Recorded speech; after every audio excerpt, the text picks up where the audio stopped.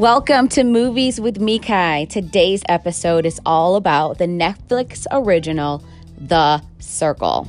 I don't know if you all have heard of this, and this is a show that I kind of fell upon on accident while searching Netflix randomly about shows that are trending, and this was one of them.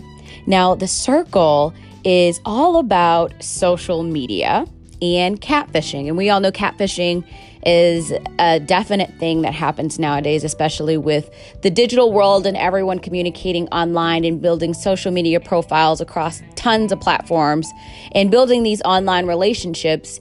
This show definitely shed light on how people build these relationships, how they foster them, how quickly they can grow, how they can be authentic and sometimes unauthentic, etc. And they rank people based on popularity, and at the end of this, the person that's the most popular wins $100,000.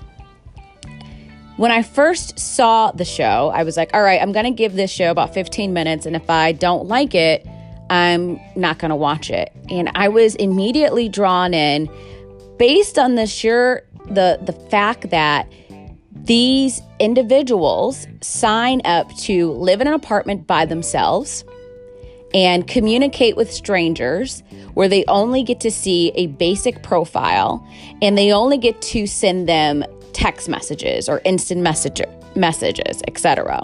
So they get to upload 3 or 4 pictures, they get to say a couple of sentences about themselves and their age, and they just get to message back and forth, and they're on their own. They don't get to watch TV, and so they have to entertain themselves and build these bonds with these individuals with the hope that they would get ranked the most popular and be an influencer and win this $100,000. The characters in this show were absolutely amazing. It starts out with some individuals that were catfishes. So one guy, I actually really liked him. He plays his girlfriend. His name is Saban, but his name is Seaburn. Not Saban. His name is Seaburn. He plays his girlfriend because he feels like men can't necessarily be as emotional and as open in terms of their feelings as women can.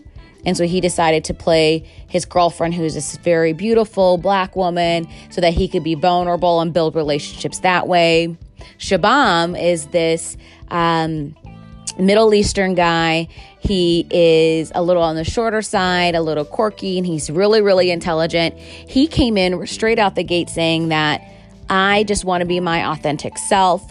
We had this woman that was part of the LGBTQ community, and she just was like, look, people look at me just as this butch black girl from, Brooklyn or the Bronx. I can't remember which one she's from.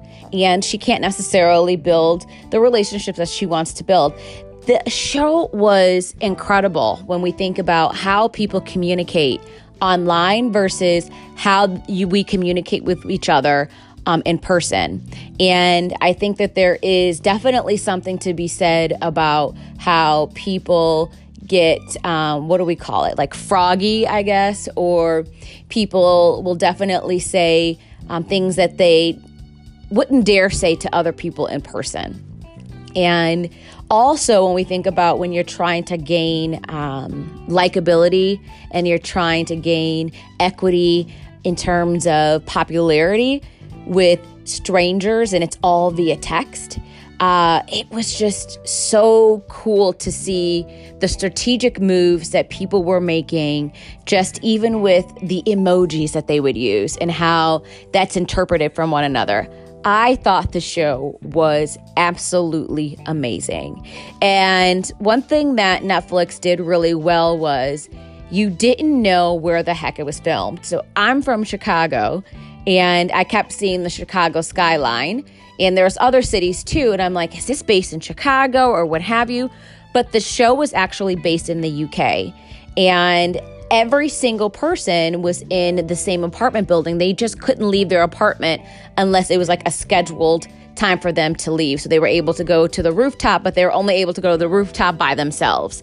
And it was really, really great. And then each day the two most popular people would turn into these super influencers or these influencers, and they would have to vote someone out of the circle, and that person would get blocked.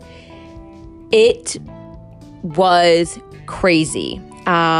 One of my favorite people on the show is Chris, and Chris is, a member of the LGBTQ community, and he is very strong in his faith. And I just really loved his personality and how he just really never wavered in who he was. And he just had me cracking up the whole show. I highly recommend you all just taking a gander with this.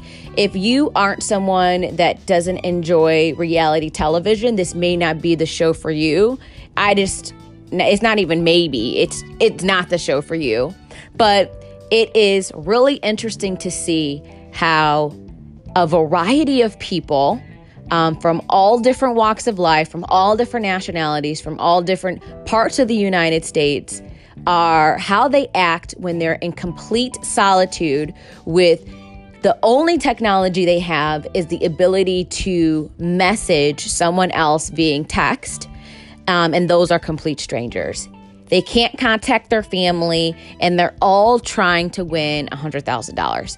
It was great. So check it out, folks. I feel like 80% of the people on the planet now have Netflix. That's just an arbitrary number that I'm coming up with, but I just feel that the majority of people I know have Netflix. And if you're listening to this podcast, that means you're equipped to be able to stream things. So you probably do have Netflix. If not, I bet you they're running a free trial. So sign up for that free trial and check out The Circle. It is an original Netflix series. I hope they are coming out with season 2.